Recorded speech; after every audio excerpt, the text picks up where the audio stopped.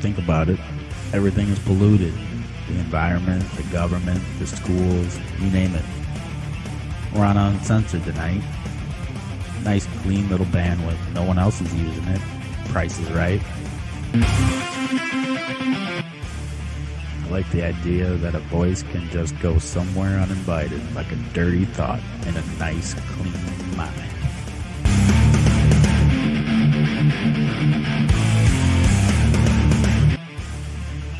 Guess who? It's me again. The little attitude for all of you in white bread land. It's 5 o'clock. Do you care what the mainstream media says?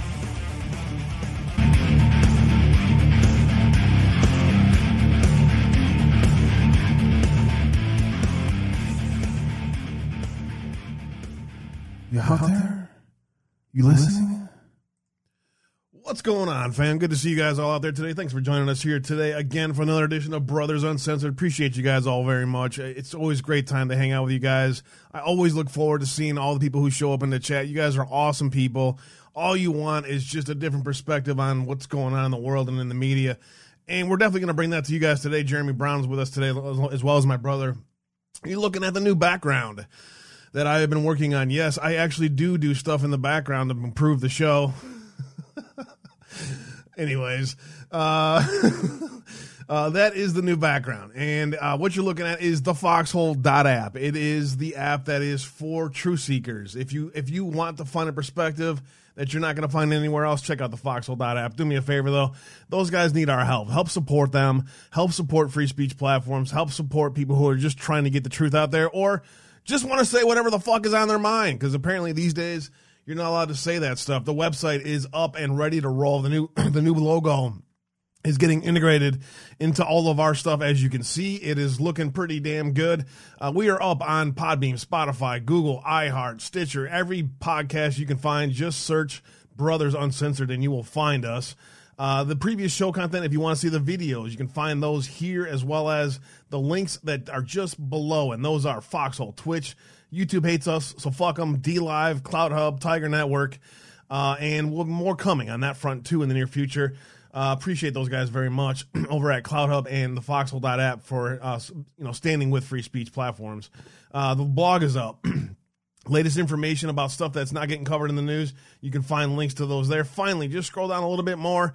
You're going to see a merch thing pop up here in the near future. We're working on the merchandise.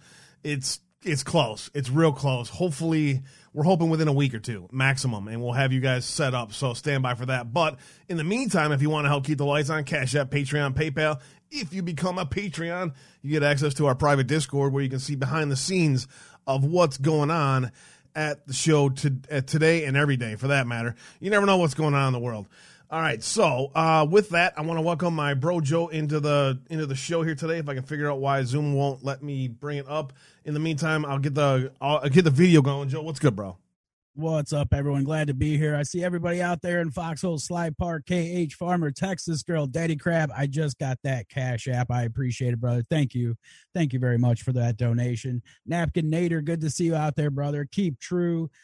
Q shook me all night long. Hello. Good to see you out there. Amy, Joe, and many more. Thank you all for being here today. I am super excited. We have Jeremy Brown here, former Green Beret. Well, I shouldn't say former. I think once you're a Green Beret, you're always a Green Beret, right? He was also a former Republican candidate for Congress in Florida's 14th Congressional District. I am super excited, Jeremy. How are you doing today, brother? Glad you are here. Well, thanks for having me, Joe and Abe. I'm happy to be here. Yeah, I appreciate that you're here, man. So basically, for those of you that aren't familiar with Jeremy's story, I'll just introduce the story. But first, I want to find out a little bit about my brother here. I mean, you get a chance to hang out with a fellow military brother, and I just kind of want to hang out with him a little bit, really, to be completely honest with you. So I'm going to be a little bit selfish on that front. But I think you guys will enjoy the discussion as well. Here's the thing that broke. This broke on March 23rd.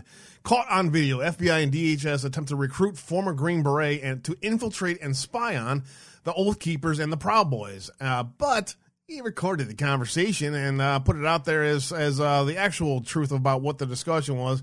You can see the picture here of them showing up at his door, the surveillance video, and then there's also audio, and we'll get to that topic soon. But for those of you out there that aren't familiar with who our guest is, that'll help you a little bit there. But first, I really want to just chill with Jeremy and find out a little bit about my brother. Tell me a little bit about your life, man. You got out of high school, and you told me that you did the delayed entry program. I also did the delayed entry program after a year of college, after finding out that they weren't actually going to teach me anything that I really needed to know. But you graduated right around the same time I did. I graduated in 91. I think you joined in 92. So we're the same age. We see the world probably in very similar ways. Tell me a little bit about your initial experience and getting into the Army to start with, and then what progressed into getting you into the Green Berets. Well, first of all, Abe, we already discussed that you made a little bit bigger mistake than I did by going in the Marine Corps, but yeah, man, I'll tell you what, my dad rubbed it in. My dad was in the Air Force, and he said, you should join in the Air Force. Well, when I was in Peru, the Air Force was in heated rooms and actual beds and a nice comfy little chow while we were out in the 200 foot by 400 mud, with chicken and rice every day. You know how that goes. Yeah, if you want to live a good life, go in the Air Force. If you want to survive and learn how to embrace the suck, go in the Army or the Marine Corps. Yeah, man. So, I mean, there's always the friendly rivalry with the Army, and there is a difference between the baseline Army and a Green Beret. There's a huge difference, and they are definitely very professional. Just like in the Marine Corps, you got your meatheads, and plenty of meatheads in the Marine Corps. It's just a microcosm of life. But for you to make it from, in just joining the Army, at what point did you decide that you were going to take this a little bit further and make a career out of it in the Green Berets? Well, at 5 years old is when I decided that I was going to go in the Army, and I knew that I was going to always want to do everything that I could. I grew up in the days of Rambo and the Chuck Norris movies, and the Russians and the Gooks were the bad guys, and so I ran around in the woods with toy guns, but because I was poor, it was usually sticks, right? So when I had an uncle that was an officer in the Army, he was a public affairs officer, but he had gone through Ranger School back in the early 70s, and he knew because he was a PAO for Special Operations Command and or for USASOC. He knew all the ins and outs of all the different, forces that I would want to be, to go into. And so he set me down, and basically we talked about the Rangers and the Green Berets and Delta and the SEALs and Force Recon and all these other things.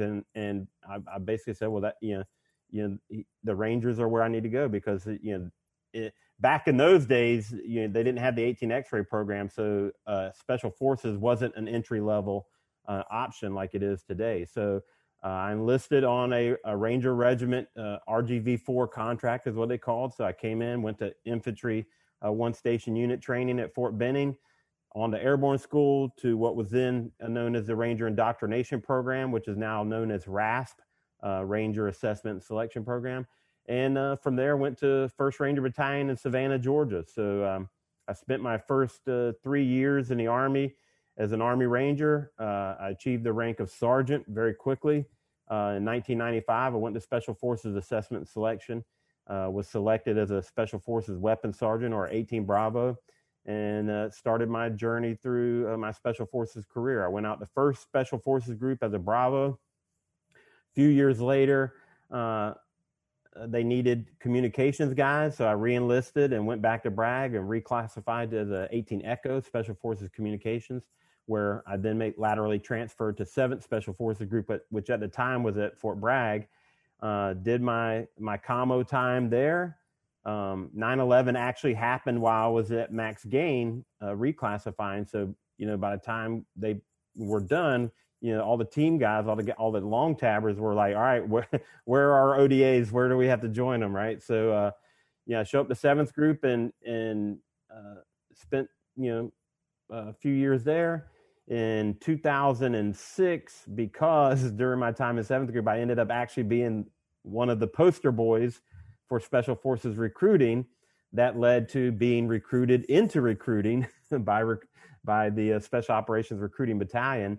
And so I did a stint as a Special Forces recruiter about a year, but so they sent me to Fort Campbell to recruit young men into special forces from the regular Army. But I came out on the Master Sergeant list, the E8 list, and so I only spent a year in recruiting, and they laterally transferred me over to 5th Special Forces Group there at Campbell. I did my team sergeant time there, led ODA 5414 into combat in Iraq, and then after that, it was time to be set out to pastor.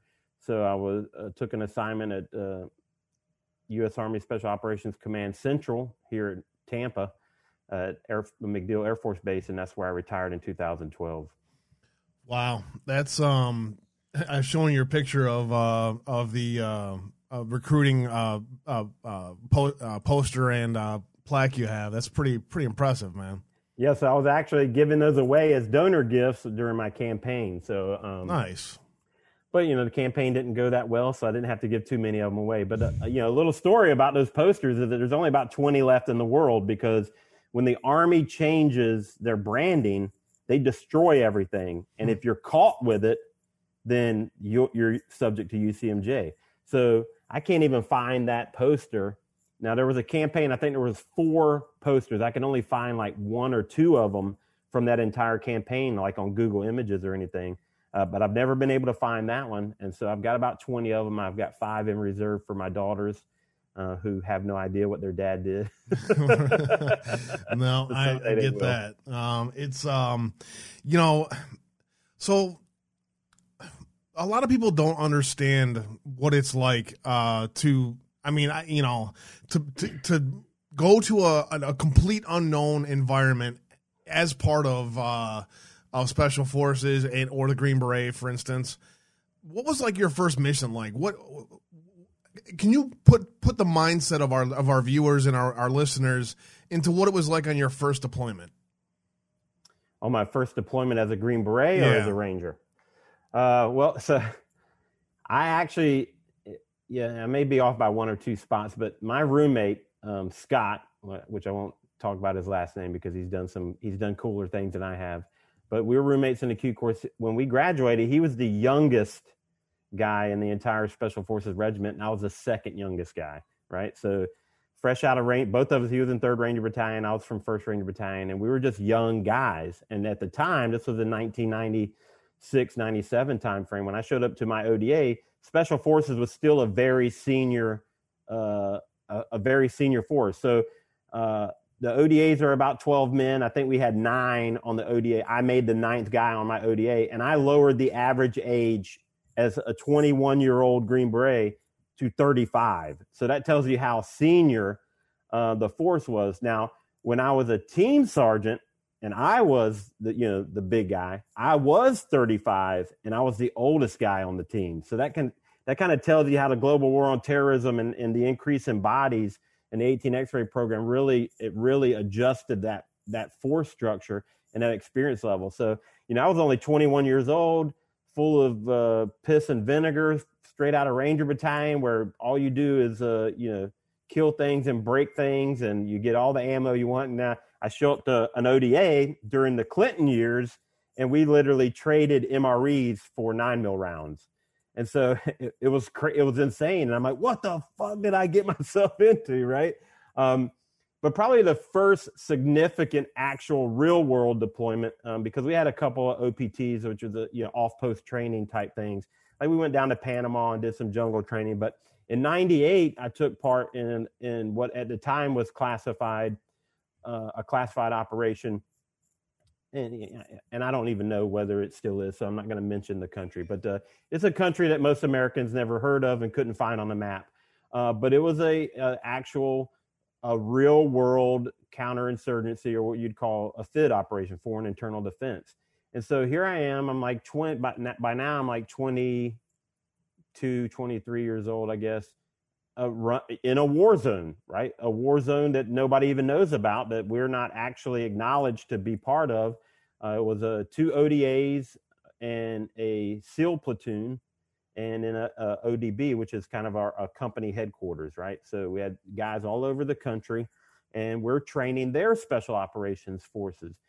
And it was really an experience to see how war works, right? For the first time, like an actual war during a period in which the American people knew of no war, right? So here's a war in a country nobody knows. Nobody knows that America's at war, but here I am as a young special forces soldier, actually training these guys. And I mean, these guys had been engaged in war for, at the time, 13 years, 13-year-long civil war. In fact, one of the students in my class, so what they would do is their unit that was training with us, it was almost like a bonus for them, kind of like, you know, an infantry guy getting to go to Ranger school for them, right? They're like, hey, they were hand selected to come out of the rotation and train with the American Special Forces, right? And so they're coming off the battlefield, they're training with us, and then they're going back to the battlefield. Well, one of the guys, we actually called him Rambo, and he was shot with a 50 cal and spent like 6 months, almost blown in half, right? Spent almost 6 months recovering in the hospital, and now he's back out. And so it was really insane to see, one, to meet this guy, right? But also everyone thought he was, that's why they called him Rambo. He was the Rambo, because they're like, oh shit, that's the guy that got almost blown in half by the 50 cal. So it was a wild experience, right? And I remember leaving that operation, and I was pissed because you develop this bond with your FID force, and you know that they're going to get their asses handed to them if you leave. And it really, because I was so young, because I was so inexperienced, like I was pissed. I'm like, I'm cursing, and they're like, hey man, just calm down, kid. Calm down. This is how it happens. And so that was that really, I mean, in all of my SF experience, that was probably one of the most formative deployments, because those types of real world UW and FID operations were few and far between at the time. And so now fast forward to me being a team sergeant in a totally different culture within SF, where these kids, where, you know, we bought our own gear, we traded MREs with the conventional units to get ammo. Now fast forward to global war on terrorism, these kids have brand new gear. You know, they never saw anything used. Everything's brand new, plenty of ammo, plenty of all this stuff. And they didn't have that culture of experience to kind of deal with some of the situations that you find yourselves in when you're downrange and you're having to figure it out, and you don't have the airdrops or the forward operating base type of infrastructure. So it really was formative. I think it made me a better Green Beret. That's pretty interesting, man. It's you know, when I got first thrown into an operation, I actually volunteered for it because I was getting ready to decide if I was going to get out of the Corps or not. I wish I would have stayed in, but we all make mistakes, I guess. And you know, I get kind of a real world experience of how the world actually works. So, you know, we were put into Peru as supposedly counter drug ops, and it really appeared more to me like we were protecting CIA rat lines after I look back at it. I mean, during the time you don't realize it, but you look back and you're like, something's not quite right about what we were doing. Abe, come on, man. We know that doesn't happen. Yeah, right. You get that little wider world view, and you're like, damn, that's why they had us there. That's not what they told us, right? So I'm sure there are times in your service where it was kind of formative towards your worldview of how the U.S. government works too. And I mean, for me, I didn't figure it out till much later. I look back at things and I'm like, damn. But for you, I'm sure there was times where you were put in situations that you had an exposure to the U.S. government that probably most people don't have. Did that help form your worldview as far as after you got out and you see what's happening in the world like today? Well, actually, I think that being special forces actually is a little bit of insulation from that, because unlike you, who are being told you're doing something and you have no idea and you're actually really doing something else, with SF, typically our mission, and I was in 7th Group as well, and so South America was our AOR, so we probably cross paths down there sometime. But you know, our operational structure is really a lot more autonomous in the sense that when we're plopped in the middle of somewhere, we're kind of in control of our own destiny. as much as the commanders will tell you that they're in charge, they're not. I mean, the nature of special forces is kind of centralized command, decentralized execution. So yes, are we on a counter-narcotic operation in Bolivia working with the DEA? Yes. But we're determining what's the training schedule, what operations, we're writing the CONOPs and submitting them for approval versus pushing them down, versus, even a lot of tier 1 units, right? They're not picking out who they're going to whack. It's being, their targets are driven top down most of the time. Now, I'm sure again, I wasn't a tier 1 guy, but I have friends that were. I'm sure there was times where they influenced that, but SF teams, ODAs, basically we have our target list, and when the situation is right, we can say, hey, let's submit the CONOP on, whatever his code name is, right? And then that CONOP gets approved in the Intel network that we've developed ourselves. Sometimes we would get ISR, sometimes we would get SIGINT, sometimes we would get, other agency help, if we asked. But in most cases, our target set was driven by our own intelligence gathering. And so, whenever me and the team leader and the warrant all sit around and say, hey, and the 18 Fox, it's very collaborative, right? Mm-hmm. 18 Fox comes and says, hey, I think we can roll this guy. Is it time to roll him? Yeah. We've pretty much exhausted all of our useful information on him. Okay. Well, let me talk to the captain, and we sit around, we develop a plan, and we say, all right, we're going to roll on, Operation, November Fury or whatever the hell, the naming convention is at the time. And that's kind of how it is driven. So the interactions as far as how corrupt and how, screwed up the government is and some of the stuff, we were kind of sheltered. Now, I will tell you that I, had some interactions with the other governmental agencies, aka clowns. Mm-hmm. And yeah, I mean, it was always something kind of weird, right? Like I was in Afghanistan, and we rolled up a guy totally by chance, like a complete fluke, right? But I'll take the credit for being the big hero, right? But total fluke. The guy drives by us with a bunch of rockets sticking out of his truck, so we turn around and pursue him, and turns out this guy's a major, HVI.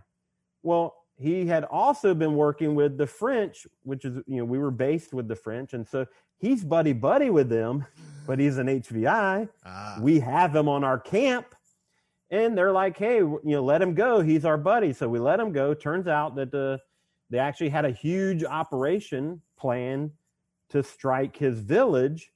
And the other guys, right? And so we told him, we're like, dude, you don't need to strike the village. Like, we have the guy's cell phone and his sat phone. All we have to do is say, hey, dude, you forgot your stuff. He comes in the gates, and we're like, oh, I forgot to tell you, you're now a prisoner of the United States of America. And they did not want to do that. Interesting. They either wanted to play a big time operation, or there was something else afoot. But so I've had those types of interactions, but for the most part, as a Green Beret, and I don't, I've been retired and off a team for quite a long, a decade now. Yeah. So it may be different now, but yeah, I mean, most of my experiences aren't what woke me up. Really, what woke me up in 2007 was kind of my own personal study of eschatology, what's that? Eschatology is the study of the end times, right? Interesting. The discipline that revolves around the study of the end times. And through that research, it brought me across a lot of paths that kind of, question 9/11 and things like that. And that was when I'm like, holy shit. Like, I mean, this is 2007. I'd already lost a good friend of mine in 2005 who was a Delta operator. And, I suffered from what I like to describe to people all over is the true believer syndrome, right? Yeah. I'm a Green Beret. I'm out there. I'm fighting for freedom. I'm protecting. And yes, there are weapons of mass destruction, because why would my commander in chief lie to me? That type of syndrome, right? Yeah. And it's really a symptom of compartmentalization, right? Sure. Your information is limited. You're mission focused. And so therefore you're not seeing the big picture. But really, it was in 2007 through this study of eschatology and biblical concept of end times prophecy and things like that led me across information that then, like you say, the rabbit hole, right? Yeah. Boom, right down the rabbit hole. And it was a real an eye opener. And so from that point forward, that did change now my perception of what it was that I was doing. And again, I think it made me a better team sergeant, because I mean, you are faced with very tough decisions. Like when you go on a target and you just know that there was a bad guy there, and you've got a room full of people, and you know that they know where the bad guy is. It's like, if you didn't know that, you probably should never be in their country in the first place. Right. You might react differently than saying, okay, let's do this, let's do that. We'll take this type of stuff off the target, but we're going to leave these certain people. So, it does make you question a little bit more, rather than all Iraqis are bad, all Muslims are bad or whatever, right? Because now you realize that you're just a pawn in a greater scheme. That's pretty interesting. I want to get my bro Joe in here for a comment. I want to find out how living in and being around third world countries changed me. I want to find out how that changed your perspective. Let me get Joe in here for a comment and question. Oh yeah, I definitely appreciate. I mean, just sitting on the edge of my seat, Jeremy, to be honest with you, listening to this, and to you, I mean, you're talking about 2007. I guess we're kind of back in that time frame, and then working up to 2011. Where were you at during that time frame, and what was kind of going on in your life then? I guess was that another part of your awakening as well during that time? What happened in 2011? Literally, I was working in. All right, so everybody's heard of the term SCIF, right? Yep. Inside a SCIF, you have what's called a SAPC, a special action program, a special activity, special access protocol. Yeah, special access program control center, right? Sorry, I have CRS, which may be turning into craft. I just learned that term, right? You know what CRS is, right? Can't remember shit. Yeah. But you know what craft is? No. Craft is can't remember a fucking thing. So it's like dementia into Alzheimer's, right? Gotcha. So a SAP control center, right? And then inside of a SAP control center is a stove, right? Well, that's where I worked in our office. Literally had like 6 chairs in it, right? And inside of our SAP control center was the stove. So I was in an office inside the SCIF.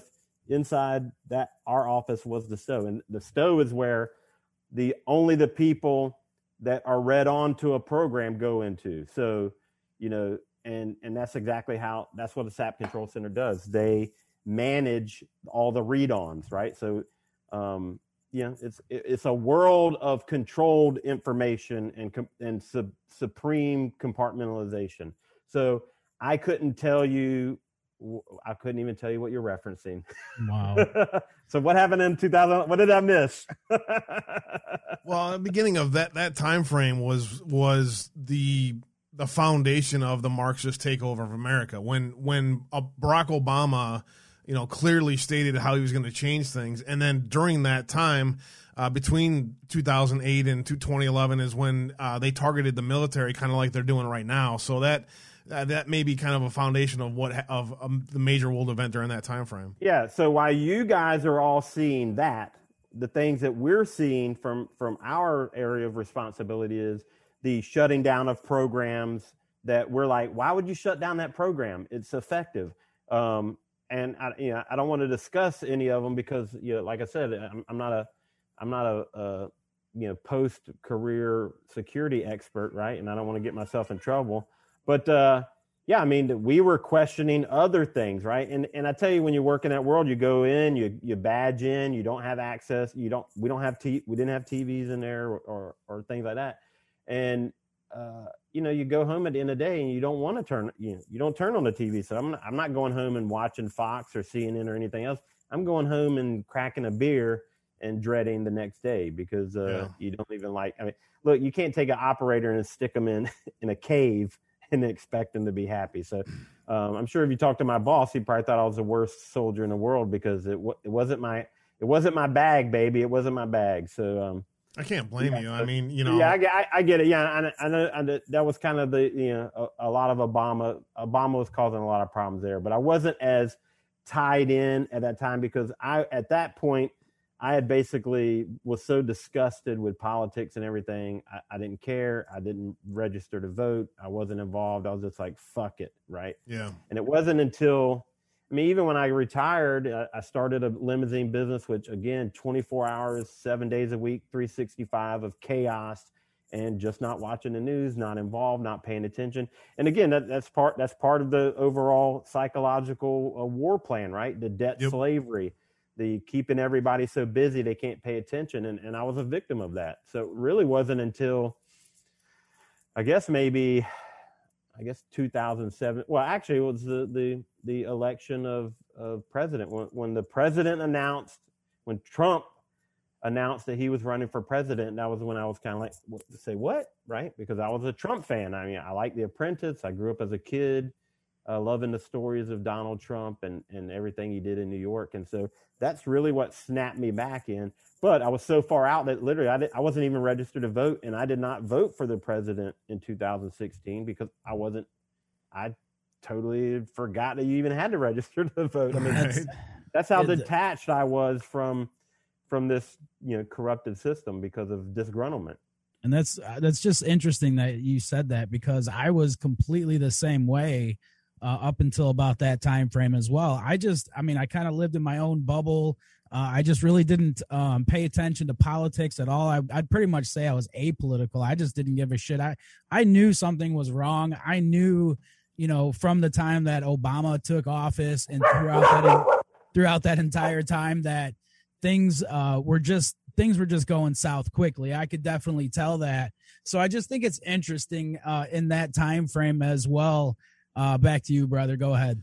Yeah. So here, at some point you became a little bit more aware, and it's interesting because President Trump had an amazing ability to connect with people who just love their country and see that something's not quite right. They may not be fully informed on how bad it is and how bad China's influence operations are and how bad they lobby and the rest of the world, how they're trying to undermine anything that America does. But you became really active and kind of more informed about what's going on.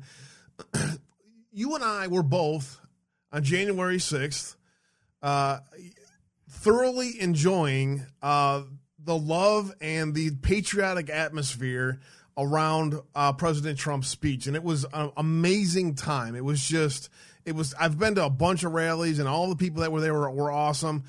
What was your experience like at the rally? Did you have a similar experience to that? Or were you surrounded by a bunch of angry mobsters that wanted to burn down churches?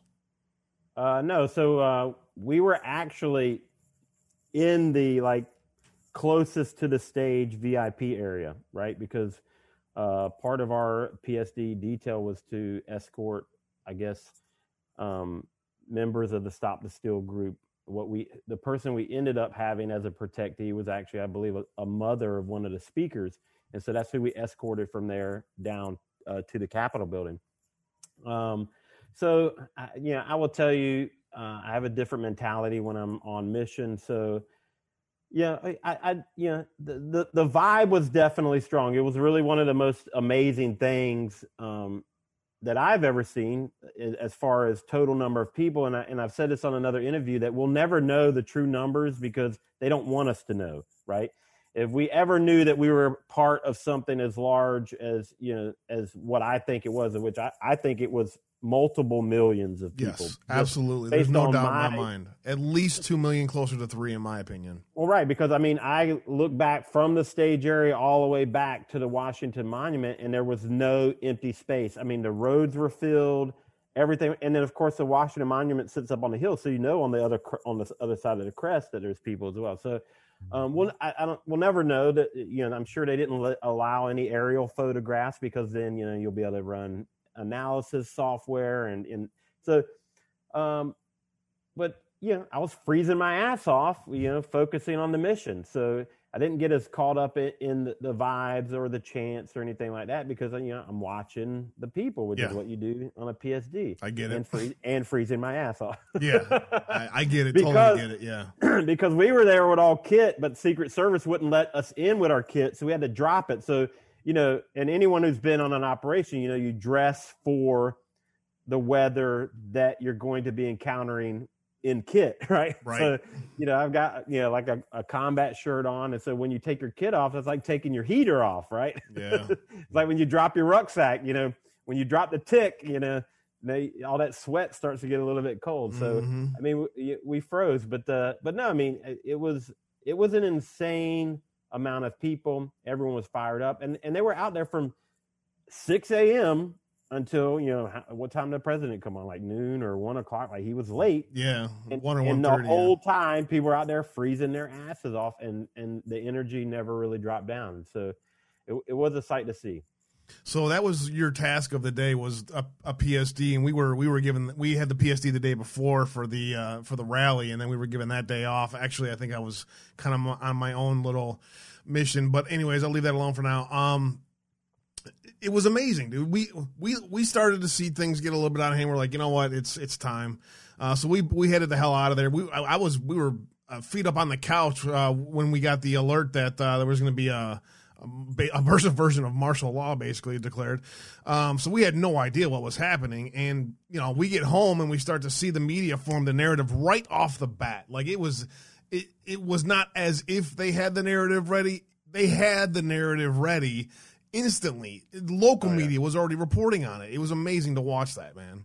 Yeah, I mean, it definitely was. And, being on the ground that day, we had no idea what was going on, right? Like, I couldn't get any cell signal. Of course, no radios, Otis no was cell. On stage, they're jamming, which, I don't know if most people know that, but they jam signal. But then once he left, I mean, I think the cell system was so overwhelmed that and then you would hear people in the crowd as we're walking towards the Capitol. I think there was a Gateway Pundit article that had been pushed out that actually said that they had breached the Capitol. So, I mean, we were like probably an hour. I mean, I'd have to go back and look at the timeline, but I mean, we were well behind because we had to wait to work through the crowd and all this other stuff. Yep. I mean, you saw how the people were. Yep. But the comms were horrible. So the side of the Capitol I was on was very little activity. Everyone's meandering around. It's no big deal. And so as the chaos kind of like, it wasn't very chaotic is the point. I mean, it kind of ended once they declared that, there was a riot or whatever bullshit they do. Mm-hmm. Right. And then, I find myself up on the front line, kind of talking to the cops and being pushed back by the line. Which there's some pretty good video out there. It's kind of funny to see the Twitter detectives out there all like, I have a hashtag, right? So for all you jackasses out there, I am #GOAT-OK. All right. So if you go to Twitter and you type in GOAT-OK, they're looking, the leftists are looking for me. So if anybody wants to shoot me an email at ggsol@proton, I'll give you my address. You can come step a foot on my front yard. We'll test out the Florida standard ground law. That internet tough guy theory. Yeah. Sorry, but I appreciate it, man. I know your dogs are chasing the beautiful animals out in the area. Hey, that's the sound of liberty. The sound of liberty, love it. That it is. So you get home and you. At some point, we all came to the realization that this was obviously a version of a false flag, a clown operation. And we had Michael Yana on last week, who's a brother of yours, by the way, who discussed the ins and outs of how Special Forces uses clown operations and false flags in other countries. So it was a great discussion last week rolling into this week. It was clear to all of us who were part of the PSD details, the security details of any kind, what was happening. We had plenty of video to prove it. And you get home and now all of a sudden you and I are called domestic terrorists and insurrectionists, and family members of some people are disowning us and things like that. What did you have from local family, friends? Did you get any of that garbage thrown your way? No, I didn't think so. I mean, first of all, I mean,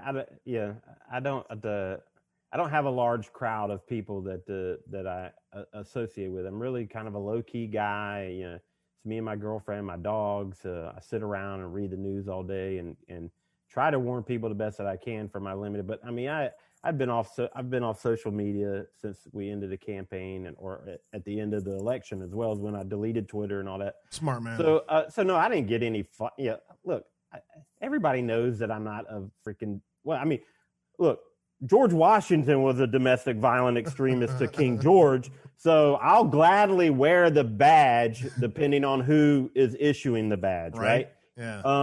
So no, I didn't get any of that pushback. However, the Oath Keepers that were there in DC with me that I was a part of, they did, right? I mean, the actual head of Florida Oath Keepers, Kelly Meggs, who was part of the PSD that I was on, and look, did they get over anxious and want to go get, as we like to say, they want to get their well, no, I'm not going to say it because they'll take it out of context.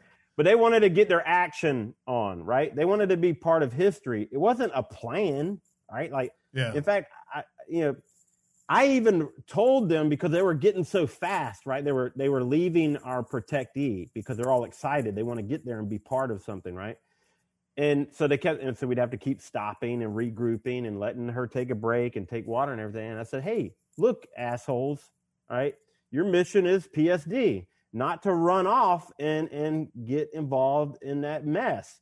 But cooler heads did not prevail, and they ran off. And now they're paying an unlawful and unconstitutional price for just basic stupidity. Yeah. And maybe they'll say misdemeanor trespass, which I think that's ridiculous, because last time I checked, we paid a mortgage on that house, right? And we should be able to go in there and check up on our employees anytime we want. That's what I told Mr. FBI clown. If I get a chance to go in there, I will next time. I didn't say under what circumstances. I'm pretty sure it's the people's house and we're allowed to go in there. So, but that's the problem with their narrative, right? See, we know that we're the taxpayers. We know that we're the bosses. So then why would we go into our own place and destroy the place, right? I mean, I'm not going to go into my company and destroy the place and belittle, just because my employees are all screwed up. Nothing about Trump's movement has ever been about hate, has ever been about violence. It's always been the projection. It's obvious to anyone who's watching, and that's why there's a lot of Democrats waking up too, because they see the hallmarks of historical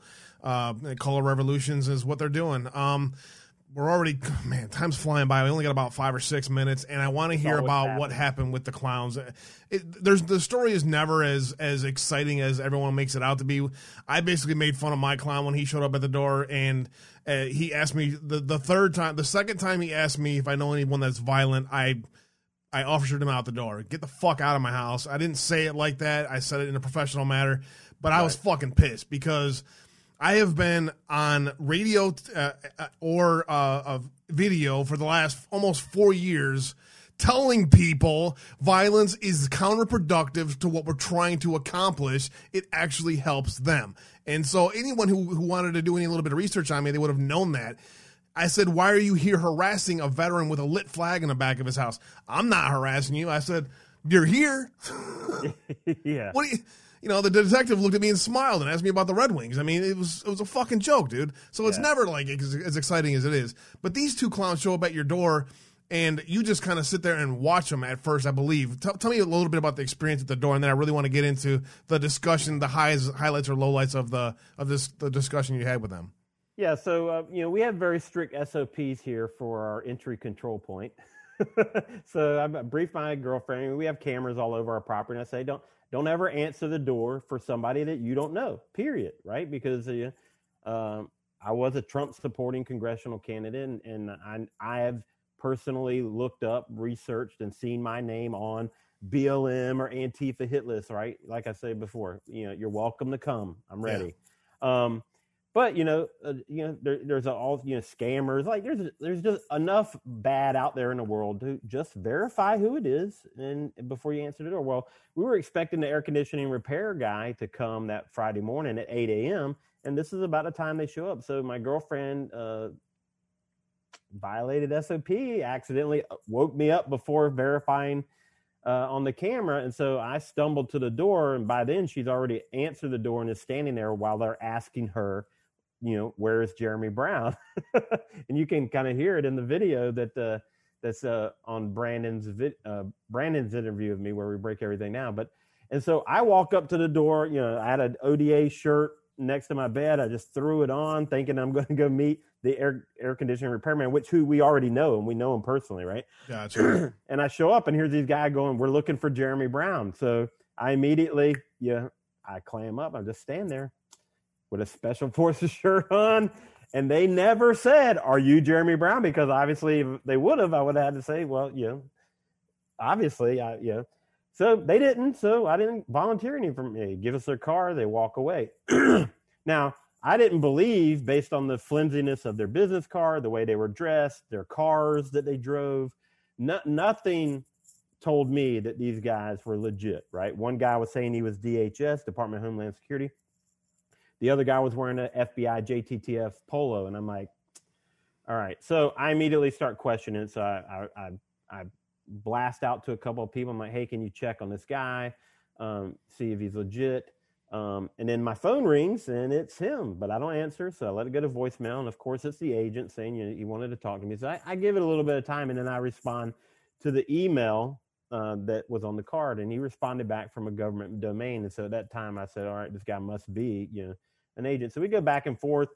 I basically said, I want to know what the topic is, and if we're going to meet, I want to be able to record it. And at first he was reluctant, but finally he agreed. So I set up the meet in a public location, and set up a couple of decoy recording devices, and then I had my primary recording device, which was my phone, in my pocket, and then went up and recorded the whole thing.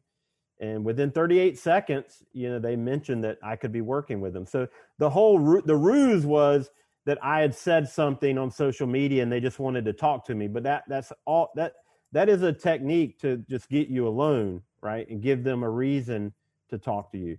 The reality was, and always was, that they were trying to recruit me. And if you go to the video and you listen to it, we break it down line by line, and you can hear with your own eyes or with your own ears and I analyzed. But within 38 seconds, I mentioned, oh yeah, I'm familiar with the JTTF. I worked with you guys before downrange. And he's like, well, you might be working with us again. Boom, right there. That was when I was like, oh, I see what's going on here, Penguin. And that was it. You're muted, Abe.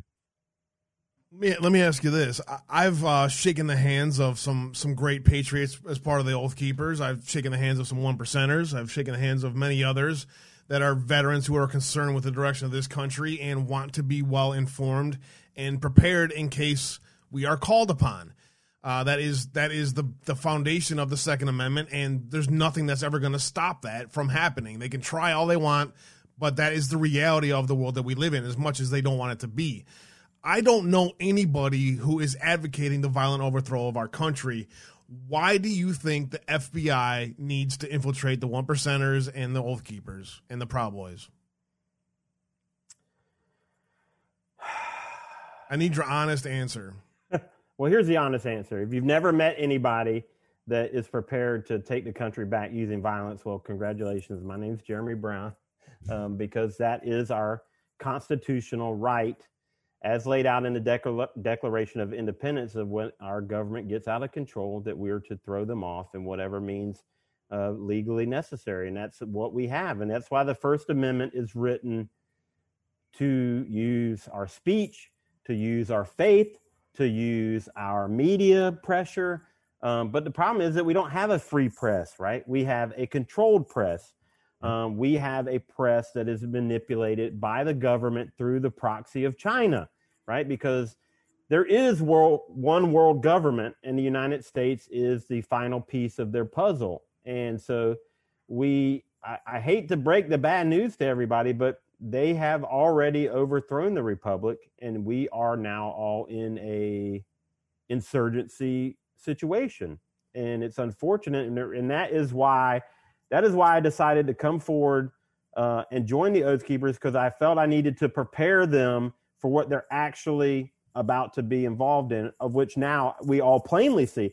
In fact, I met with them on, I think it was November 21st, and I gave them a class, an all-day long class on insurgency, counterinsurgency, and I told them exactly, and this was the leadership of Florida, all that wanted to show up, right? And I told them that exactly what is happening now was about to happen to them, right? Because what you're seeing before you is a decapitation operation of an insurgency. They know who the threat is, and the threat is patriot groups and the American veteran. That's why you see the push for gun control, and that gun control push is all wrapped around mental health, right? Because what have they done? They've laid the groundwork with the Hollywood movies of thank you for your service and all of these, oh, the poor veteran and oh, PTSD. Hey, look, got it. We all have issues, right?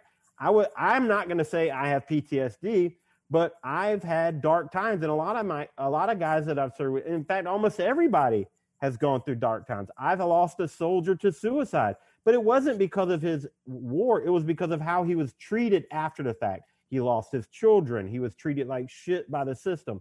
And so, yeah, they all think we have mental issues because we're assholes, right? Yeah. And nobody likes an asshole until they need an asshole. And so what they've done is they've done this predictive programming. And I'm not trying to belittle guys that do struggle, because I'm going to tell you, part of the PTSD problem is the preparedness that they've ruined, right? I mean, my squad leader, when I was a young Ranger, said, we treat you like shit because when combat comes, it'll be no big deal, right? But that's not the way, that's not the training scenario these days, right? So they're ill preparing guys for combat. That's why you see lower suicide rates within the special operations community. They're not non-existent, but they're lower. Why? Because we train more realistically. We train with a sense of what's actually going to happen versus this social experiment that we call the military these days. It's all intentional. It's no different than the huge propaganda war, right? The destruction of the military started, decades ago with the destruction of hard training, the stress card. I don't know if you remember those back in the day. And so now what do you get? You get a result of that is people that weren't prepared for what they experienced, and so now they struggle with those mental aspects, and they call it PTSD, and it's real. But they called it shell shock during World War II. You didn't hear all this whining and bitching about it from World War II veterans. And I'm going to tell you right now, I never saw shit close to what D-Day was. Yeah, exactly. Right? And I've talked to some of those guys, so it's all a predictive programming. It's a mind fuck, right? Yeah, and it even mind fucks us, right? Like, I support causes that focus on veteran suicide, but it's not about taking care of us and trying to prevent us from killing ourselves. They want us to kill ourselves, right? Oh, yeah. It's about classifying all of us as mentally ill. It is. Because all the legislation once passed, and it will pass. It's going to pass, guys. I suggest everyone go fishing this weekend and have a tragic accident where you lose all your guns when the boat capsizes, right? Because they're coming, right? There's no chance. There's no chance they come take guns. I can guarantee you that. Armed American. No, they're coming, dude. I've had my guns confiscated. Let me pause you there. I've had my guns confiscated twice in the last 3 years. Let me pause you there. We'll get into that discussion after the top of the hour. I definitely want to talk about that in a lot more. So a lot more to come on that front. Joe, go ahead a full 10 minutes, and we'll go through the top of the hour, and we'll get the advertisement right after that. Let me get Joe's opener going, and we'll get a rapid fire segment for you guys, and then we will right after the top of that, we'll take calls from you guys as well. Stand by for that. Here's the opener.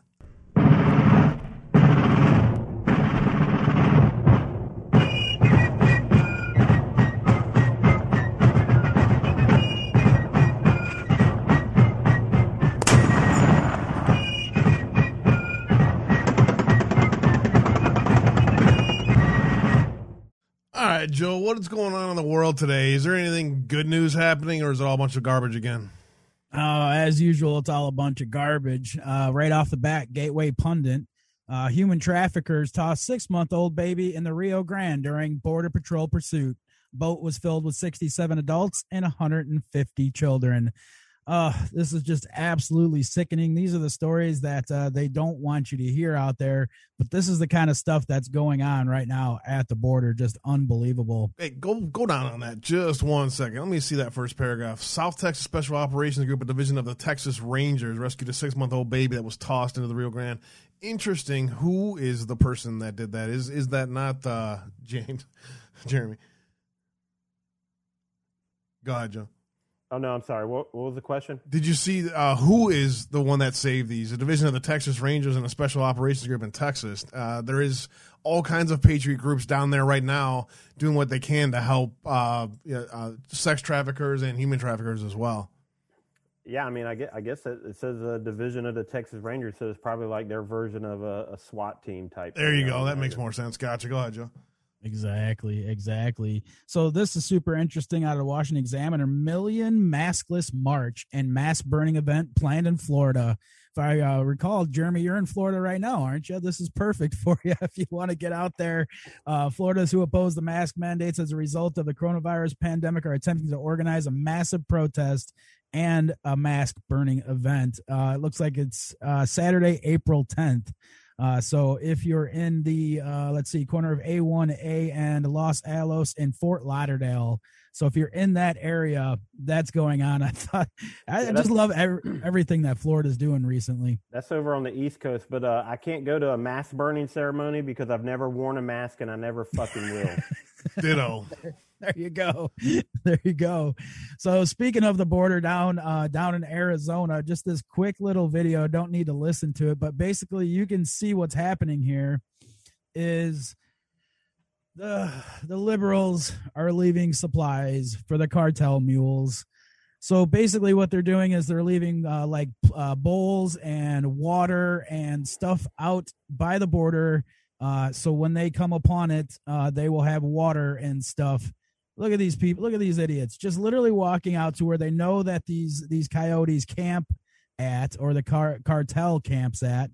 The cartel comes in and they get their water and they head out. It's just, look at this, leaving them bottles of water. This guy, I forgot his name, Al. Do you remember his name offhand? No, not off the top of my head, no. But he's doing amazing work down by the border. So I just wanted to bring that up. Is that the guy we got coming on Friday, Todd Bensman? No, I don't think that's Todd. Oh, okay, gotcha. We're going to talk more about this on Friday, guys, with Todd Bensman. He's down at the border as well. Go ahead, Joe. This is a perfect example of the road to hell is paved with good intentions, and this is how compassionate people are used as useful idiots for something that actually isn't compassionate at all. Yep. That is absolutely spot on. This just dropped out. Jovan Hutton Pulitzer. So Arizona is writing a new chapter in election integrity and forensic investigation history. I'm happy to confirm that scan the ballots for kinematic artifact detection is being used. My technology and intellectual property is assisting one of the most impressive and qualified audit teams ever assembled.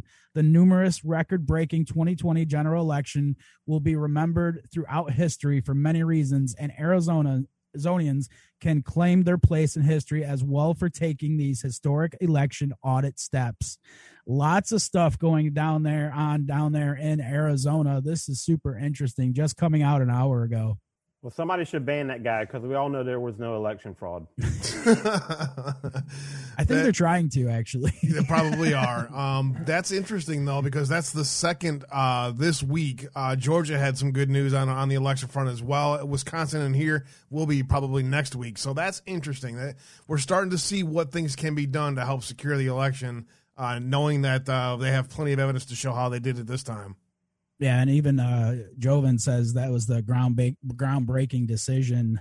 So hopefully more to come on that.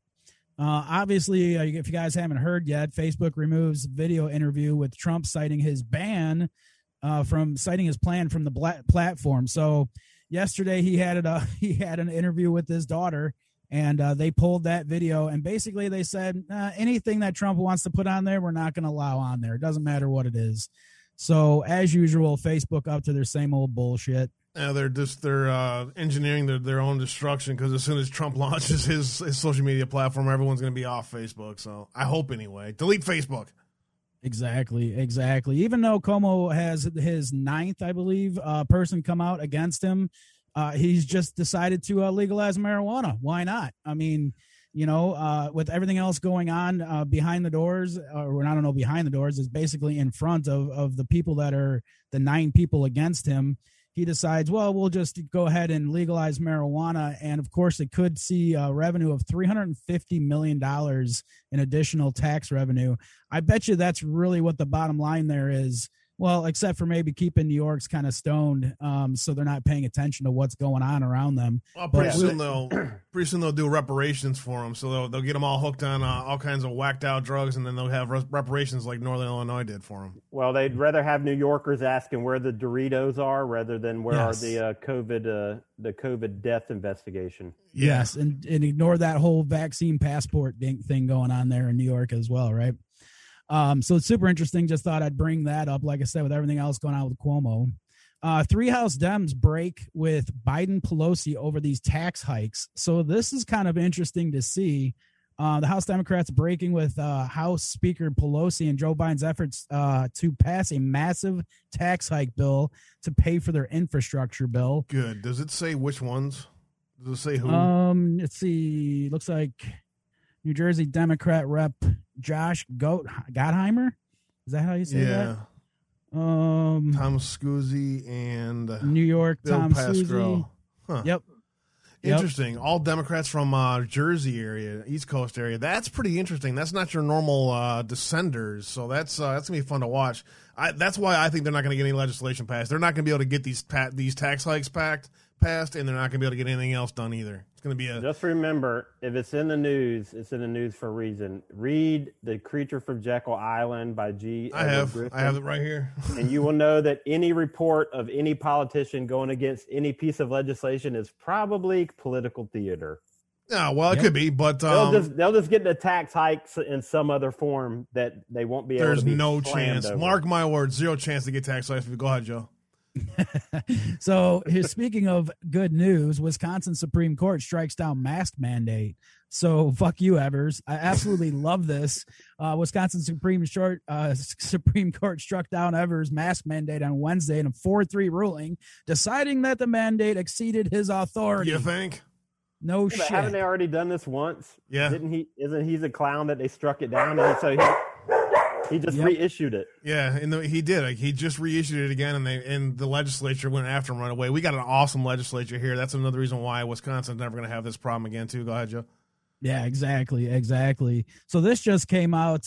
This is kind of frightening. Illinois, here where I live, 35% of Illinois small businesses have closed in 1 year due to the COVID-19 restrictions. 35%. Think about that. That is just absolutely staggering. 50% of small businesses in the food services and accommodations industry, and 51% of small businesses in the leisure and hospitality industry have closed.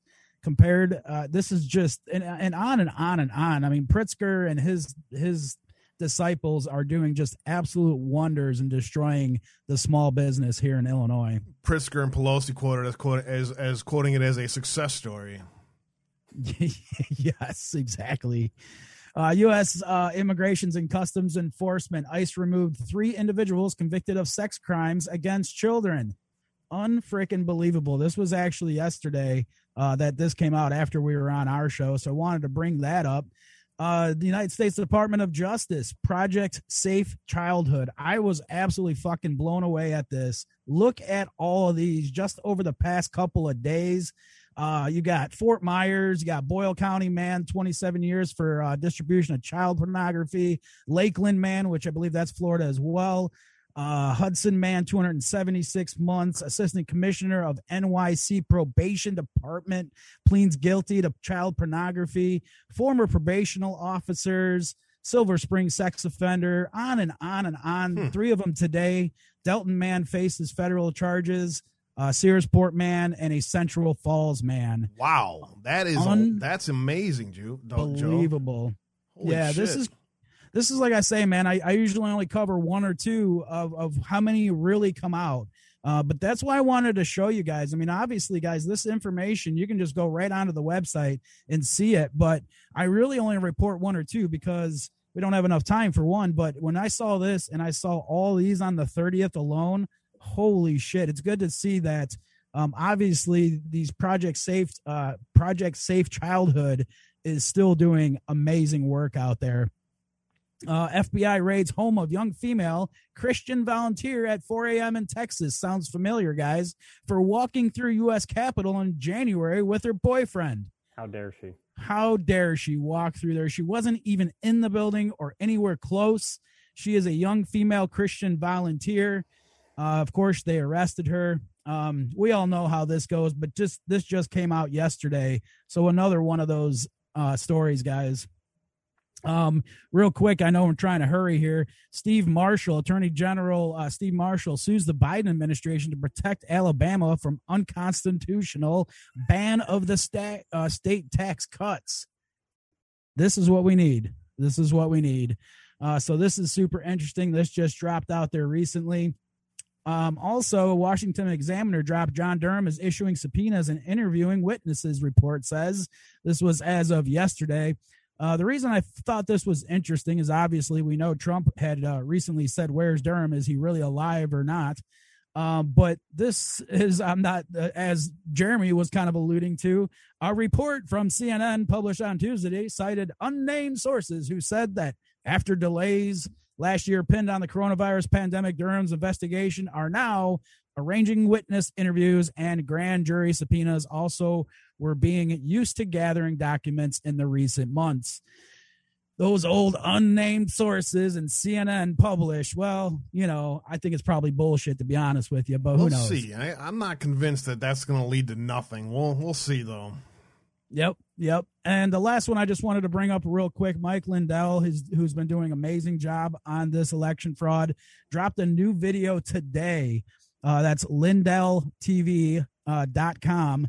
I watched it this morning. It's about an hour long.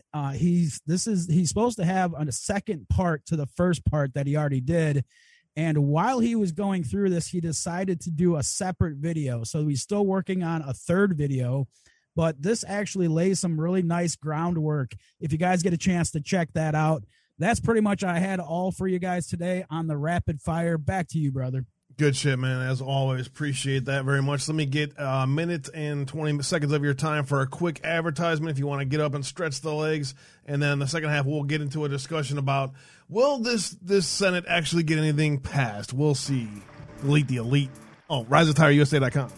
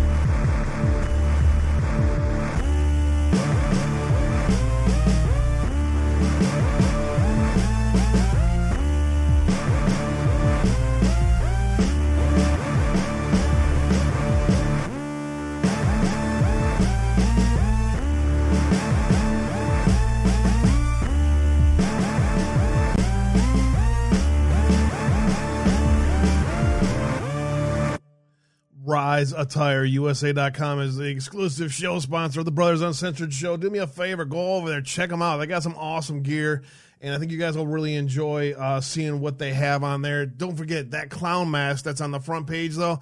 You have to show an FBI badge to be able to buy that mask. So just fair warning. If you guys want to call in, go ahead and do that. Check that out when you guys get time. Oh, ABEWAVE, ABEWAVE is the discount code. That'll get you a 10% discount over at riseattireusa.com. Check those brothers out when you guys get time. All right, so let me get the call-in set up over here. That should be good to go. All right, so if you guys want to call in, there is the numbers on the screen. So, bro, tell me about this. All right, so let me place my argument why they have zero chance they're going to go after guns. Now, number one, red flag gun laws, state by state, are targeting veterans and are going after veterans specifically for their guns. So I'm not saying that they can't try other ways to do this at the state level and other levels. That's happened. But what I am saying is, for example, last week the Supreme Court in the Sixth Circuit, I believe it was, denied the bump stock ban from President Trump's executive order. Now, it did take a little bit of time for it to be declared unconstitutional, and in the meantime, there are some people who got wrapped up and had to destroy their bump stocks. But the Supreme Court is very strong, and so is the appeals court, is very strong in defending infringements on the Second Amendment. Heller versus D.C., the case that identifies the Second Amendment rights of what we have today, which is basically, that's what allows us to have automatic weapons in certain forms for a cost. But it's very strong. And I don't see the strength in the Senate on the Democrat side to get a radical agenda passed. Tell me why I'm wrong. Because you are living in a post-constitutional republic. So I see your Sixth Circuit, and I'll raise you a Ninth Circuit that just ruled that you have no right to carry concealed or open. So, yeah, it's a red herring to rely on the Supreme Court rulings to give us our Second Amendment rights. We already have them. Shall not be infringed is a very easily understandable sentence written in English. And we have Title 18, Section 242 already in U.S. law that prevents any agency or individual from depriving you of your rights under color of law. So that right there already makes all laws that infringe upon your Second Amendment right of shall not be infringed unconstitutional and illegal, punishable under imprisonment and fine. Agreed. So Biden's already said that he'll issue executive orders. It doesn't matter what the court says when they come to your house and take your guns. I've had it happen twice. He can say all he wants. He can't issue an executive order to seize guns. That's not possible. Listen to me now. Think about it tomorrow and remember it next week, because Hans and Franz is here to tell you. I have had my guns seized twice, okay, under Florida's red flag laws. I'm the first individual in the state of Florida to have my rights restored at the 2-week period. I can tell you that story. But the judge told me that he personally, and this was about a year ago, and the law had been in effect for a year at that point, he said that he had personally heard 60 cases himself. Now, how many judges are in Florida, and how many Americans have lost their Second Amendment right based on hearsay, abundance of caution? I agree. Red flag laws are a disaster. That's different than That's much different than a presidential executive order. Well, it doesn't matter if they follow it. I'm going to tell you right now, law enforcement officers right now across the country are following unconstitutional orders every single day. They're arresting people for not having masks. They're taking children away because the parent wasn't wearing a mask. I mean, if you think that your constitutional rights are intact, I am here to tell you, as an expert with 20 years of experience in governments that have been overthrown, that yours has, my friend. And none of the stuff that you think is in place is. And when they're ready to come, they're going to come. And you're not going to be able to stop them with your pocket constitution. Yeah, they're not going to come. Here's what they're going to try to do. They're going to do what they're doing with ammo. I can't find a primer for my 9mm right now. I have enough of everything else to be fine to be able to go target shoot or whatever I want to do. You can't get the primer. So in that way, they are going after gun laws. With the red flag laws, I look at your scenario as a success story of how red flag laws should work. And of course, Florida is The fact that they have them to begin with is unconstitutional. I'm with you there. Red flag laws are unconstitutional at their core and are used for egregious scenarios every time, no matter what. I'm with you. Those are different state-based scenarios that are much different than the federal government being able to put any regulation or unconstitutional order in that's going to seize guns. It's not going to happen. Heller versus D.C. has been strengthened under the President Trump's administration twice, very strong rulings. The appeals court ruling in the Ninth Circuit is going to the appeals court is going to be heard by the Supreme Court, at which point it will be declared unconstitutional as well. So the system takes time and has to work. I will agree with you on this. They are doing everything they can to target the Second Amendment. There's no doubt in my mind in that. It's what levels of success they will be able to achieve that I disagree with. Well, we all know that we lose our rights incrementally. And do you want to know what the precursor for red flag laws was? What's that? The Laudenberg Act. What's that? I'm not familiar with that. The exact same federal law, right? Federal law that says, if you're involved in domestic violence, they can seize your guns. That was the precursor for a red flag, right? Because everybody can agree that you can't beat up your girlfriend, right? Yeah. Or you can't beat up your wife. So we all went along with that, right? Now, the red flag laws are, we all agree that you shouldn't be able to blow your own brains out, right? Okay, yeah, we all agree with that. That is the basis. That is the incremental step. I agree. That got us to red flag. So yeah, I do admire your encouraging outlook on how that's a realistic outlook. I study Supreme Court rulings very closely. The reality. When your guns are taken, it doesn't matter what some guy whose guns haven't been taken thinks about the time it takes to get them back or the cost. I've had my guns taken. It took 3 months to get them back, and it cost $50,000. That is unconstitutional. It is. And they could have easily denied me the right to get them back. The judge said, I've never allowed them to get them back, and therefore I would have lost my guns for 12 months. So that is already confiscation. Yeah. And so as they push for the only reason, but based on a state law, that's in very limited states. It's only based in, I think it's only less than 13 states, I believe, have red flag laws that are that open, and most of those states have really decent procedures in place. It's unconstitutional. I'm not arguing for it. Red flag laws are a disaster, and we should be targeting our governors and our state legislatures to remove any version of a red flag law. I'm with you. My only argument is we are allowing the states to do these things by being blind at what's happening right in front of our face. We don't. When's the last time you've called your representative? I haven't called my representative in like 2 months to complain about something. We should be in their ear every fucking day saying, you guys need to do something about this.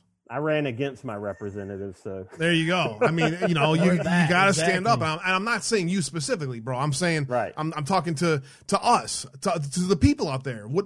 We have to be informed and involved. Otherwise, they're going to continue to push that ball down the road. I completely agree with you that is their goal. I'm only saying the president of the United States cannot issue an executive order that is unconstitutional. It will not happen. Well, no, he can. Look at DACA. He can do it. And if enforcement agencies enforce it, it doesn't matter if it's unconstitutional. DACA has constitutional backing that an unconstitutional gun law doesn't. DACA has a backing based on our ridiculous version of immigration in this country that has been destroyed by the Supreme Court. There is no constitutional basis for immigration. The President of the United States has full authority to decide what immigration is in this country. That's not a valid argument when it comes to gun laws. Gun laws on every basis, in every court, and every level are strengthened by the Supreme Court ruling that Heller versus D.C. Well, I mean, we can pull out the executive order book and go down line by line, and I guarantee you on the first page I'll find 10 that are unconstitutional that are fully enforced. That have nothing to do with gun laws. But it doesn't matter. My point is an unconstitutional executive order is enforceable. It is enforced every single day, and there's hundreds and thousands of examples of them. I mean, and so if you think that they can't do it Well, then you're not seeing all the legislation that comes out of Washington on a regular day basis. H.R. 1 is unconstitutional. It will be signed into law as an unconstitutional law. There's zero chance H.R. 1 passes the Senate. Okay. I'm telling you, there's no chance. Right. And there's zero chance that our elections will be stolen.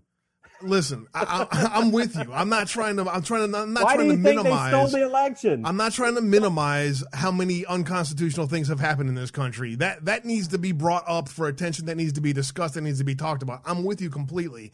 I'm just making the argument that the president of the United States does not have the ability in any way, shape, or form to come take your guns by an executive order. That is my only argument. Okay, Abe. Here, this is what I like to do. I did this on the campaign trail all the time. I will make you a bet. Within 12 months, two things are going to happen. H.R. 1 will be passed, and there will be unconstitutional legislation or executive orders come out of the Biden White House. I'll buy you a beer if you win.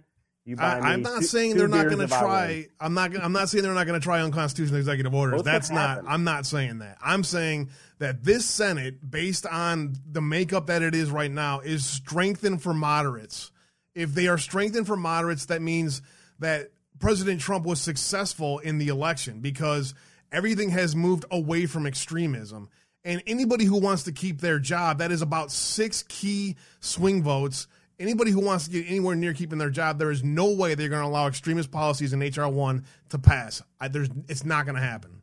I disagree with you because I believe that almost everybody in Congress is compromised. They're all frauds. We can go down through 535 of them line by line, and I can show you where. I'm with you. I mean, here's it's the deal. A mess. When a criminal steals something, they intend to use it for something, okay?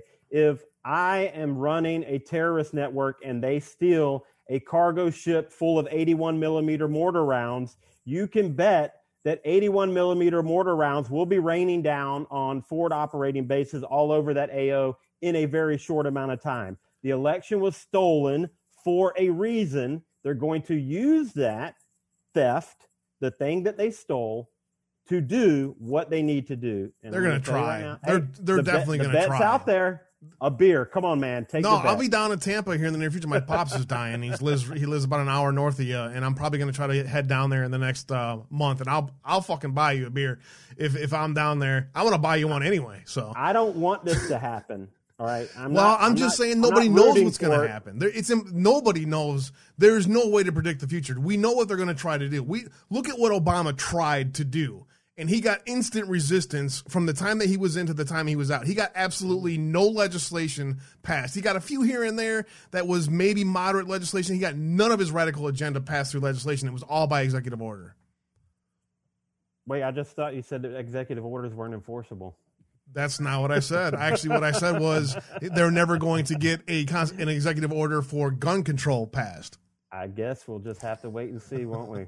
There's no way to predict the future, bro. That's all I'm saying. Hey, we know what they're trying to do. All my claymores will be facing out. And there you go. We know what they're trying to do, and we need to bring awareness to that for sure. And we need to be prepared for it if they're able to do it. And I tell you what, you know who's going to be right by your side if they try this shit? You think they have an extremist problem now?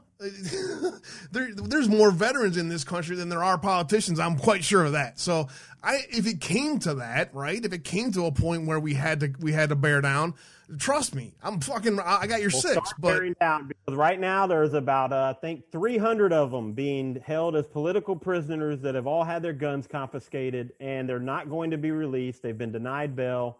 They will not get a trial. They'll be held in gulag style conditions until they die. There's 300 that were at the Capitol. Is that what you're saying? Or yeah, most of them are veterans. There's probably more. That was a week ago. The U.S. prosecutor out of D.C. was bragging about. Do you have any more information on that you could get to me when you get a minute? I would like to actually dig more into that. If you have a sourced information on that. Yeah, I could probably find it. Yeah, if you could, I would love to. I would. If that's fucking true, dude, I'm all over it. I'll be. They're bragging about how there's still hundreds of people that they want to roll up. I'm probably one of them. Yeah, I'm one of them too. They can go ahead. What are you gonna do? Well, they're gonna throw you in prison. That's No, what they're they're not. going to do. That's what they would hope to do. That's what they hope to do. Unless you prevent them from throwing you in prison. So, there are some that broke the law. There are some that went too far, that got wrapped up in it, that are definitely there's no shortage of them. No, I'm not minimizing. Yeah, I mean, that at all. Last time I checked, a misdemeanor trespass isn't an extraditable charge. Well, they got these trumped up charges that are garbage that are going to go through the legal system. But in the meantime, this is the same thing they did to General Flynn. This is the same thing they did to Papadopoulos, Roger Stone, Manafort. Well, he kind of deserved it, but for the most part, this is the tactic that they do, and we should be concerned on that front. I'm with you, bro.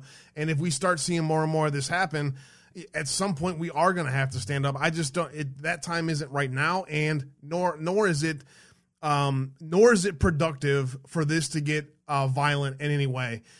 If this were to get violent, they will shut it down with the quickness, and they will, if they have to, bring the UN in, at which point we will lose control to the UN forces that are here to keep the peace. It'll be a mess, bro.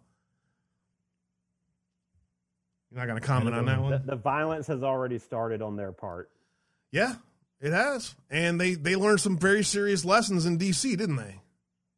Well, right. And so what I'm saying is that this is a multi-spectrum type of warfare. I mean, you've got biological, you've got psychological. I mean, look at all these dumbasses that have taken the vaccine who are going to find that they develop problems 6 months, 12 months down the road. All right. That is violence. Okay. If I talk my girlfriend into her own suicide, that is psychological violence. Okay. And so have we seen the violence? If we release murderers intentionally based on some hoax thing, but yet we lock up people who don't wear their mask, and those people get out that are already known murderers and they murder more people, that is violence. Okay. And so if we do not identify the violence that is being done to us now and start to defend ourselves in whatever means you feel most comfortable with, how about that?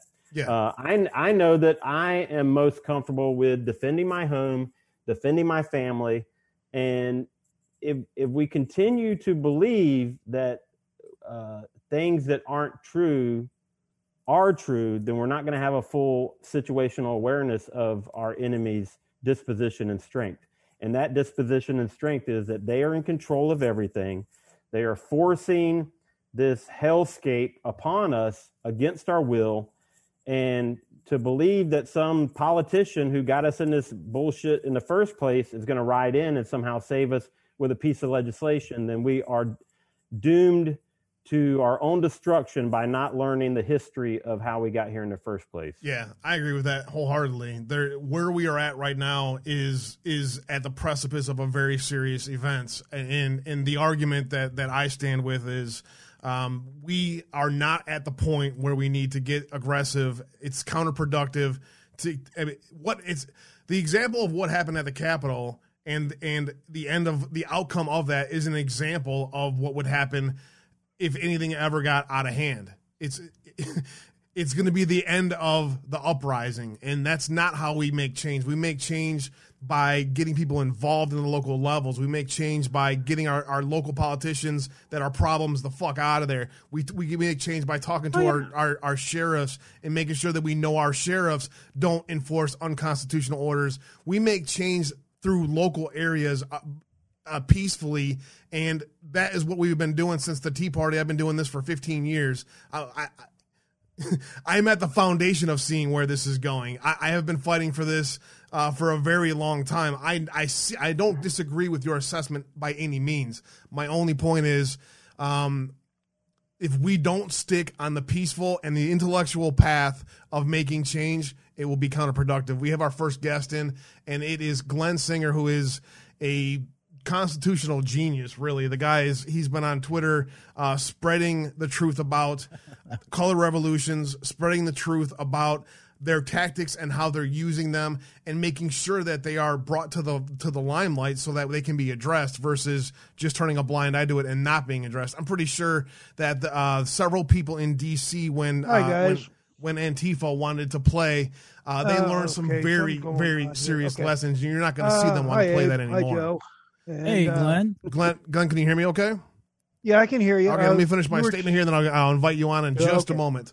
I'm pretty sure that they learned some very serious lessons, brother, and I know you know what I'm fucking saying. The leadership of the Black Lives Matter learned some very fucking serious lessons, and those lessons are going to be applied at the locals levels going forward. We can, if we want to send them text messages and say hi, if we want to have more pictures of them in databases, that will be done, and we will put this down. We need to focus on the actual threat to our communities and not stuff that we can't change. We can't change what's happening in D.C. Let me get my brother Glenn in here. Glenn, how are you today? Oh, not too bad. Hi, Joe. Hi, Abe. And I'm afraid I almost have to agree with your guest. We've almost lost our country. Thank you, Glenn. Thank you. Well, I'm seeing how the Democratic Party is pushing through all kinds of stuff. And I have seen how they're going to do the unconstitutional executive order on gun control. It's not going to be an executive order. It's not going to go that route. What he's going to do is he's going to issue a memo to the ATF to change their regulations to do such and such. That's how he's going to do it. He's not going to write an executive order because he knows it's unconstitutional. He's going to have the ATF just change their regulations. That's how I could see that one going. Just like how they attempted to do the same thing with the redefining of braces and SBRs, short barrel rifles. Right. They backpedaled. Right. They backpedaled. They went through regulatory. They went through regulatory means instead of executive orders or laws. They just issued a regulation that says, okay, you can't have a barrel that's longer than 26 inches or shorter than 6 inches, that kind of thing. Can you focus on the outcome of that? What was the result of them trying to do that? Well, it's backdoor policy, and it takes 2 to 3 years to go through the courts to fix anything. Valid. Okay, now I would love to go to the courts right now and fight H.R. 1, H.R. 5, and H.R. 51. I can't afford it. You're talking $1 million just to get to SCOTUS. I don't know any lawyers, so I'm SOL there. I'm not a lawyer, so I'm SOL there. I don't know what I can do other than what I've done, which is send faxes stating the fact over to my representatives and about a dozen others. Well, some Democrats, some Republican. Well, Glenn, if I could give you some advice, one, I would say represent yourself. I mean, the idea that you need a lawyer is a creation invented by lawyers. If you're well versed in the law, go in front of the judge and argue a case, much like I did in my red flag case. I represented myself, and I won because it's very simple. You just lay out the law and how you didn't violate it, and and here's the reality, like the whole judicial system's corrupt anyway, so it's kind of going to depend on what kind of judge.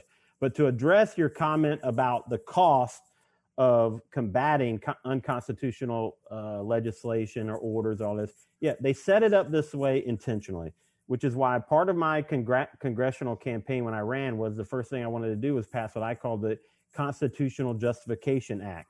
And what that would require is that any legislation written would have to be reviewed by the Supreme Court before being allowed to even go to a floor vote. Yeah. Because they set the system up to give them the power, right? So they can pass unconstitutional stuff all day long. And Abe, they could pass a law that says you're not allowed to own a puppy, okay? And if it gets voted on in the House, passed by the Senate, signed by the president, boom, Abe's not allowed to own a puppy. Now, Abe, he loves puppies, and so he wants to fight it. Now the burden is 100% on you to prove that these guys are ignorant jackasses. And you're not going to do that because, you have your own show and guys aren't donating enough. So therefore, you're not going to be able to own puppies. It's going to be unconstitutional, but until somebody has the money to fight it, they never get it overturned. And that's how we're in the mess that we're in. So by demanding that we get that type of justification at taxpayer expense beforehand, well, then that will help cut down, because they'll still work around it, right? Yeah. Look, their goal is to give themselves as much power as possible, and don't think they won't lie, cheat, and steal in order to do it. Well, legislation does go through constitutional muster, and they very rarely can they get actual legislation through that violates current constitutional law. Glenn, go ahead. Jeremy, I got a question for you. Do you know where I can get some 7.65 ammo? What's ammo? Never heard of it. I mean, my guns are all in the lake, but yeah, see, that's tragic. I'm sorry to hear that. But it's nice to have the ammo. I got to build myself a little concrete bunker in the basement to store it, but okay. We know ammo's short all over the place. That should be an indicator. Yeah, it is. It's purposeful, and it's I mean, that's an example of how they are going after guns right there, no doubt about it. I mean, I'm not making the argument that they're not going after it. I'm just saying they're not going to be able to take guns via public policies used by OPS. It's just not going to happen. Well, here we'll deem this a little tactical corner segment of the show real quick. I'll just totally change your format and give some advice to all of you out there that are concerned about ammo. Stop shooting ammo, okay? There's the best shooters in the world. I shot IPSC competition. I was a Green Beret. I have buddies that were all, Delta operators. When you don't have a multi-trillion-dollar government budget, whether white or black side, dry fire. Dry fire is how actual real shooters get good at shooting. Bullets do nothing but give you feedback on your dry fire training. I agree. So everyone should conserve their ammo, confirm zero every once in a while, confirm that you shoot a magazine every once in a while just so you can get your weapon clean. But dry fire training, work through those skills. If you don't know what those skills are, get with somebody like me. They'll be more than happy to sit down with you and train you.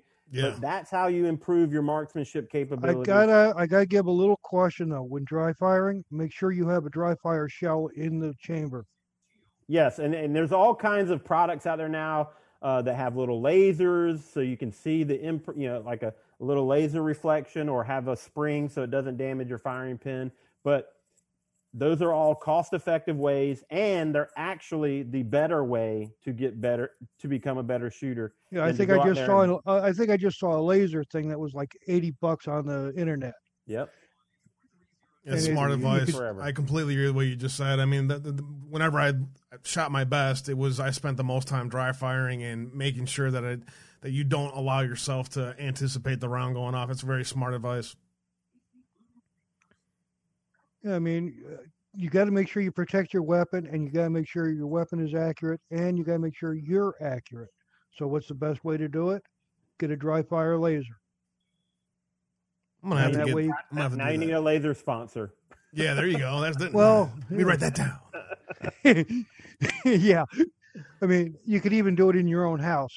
If you're dry firing laser, you can do it sitting in your chair.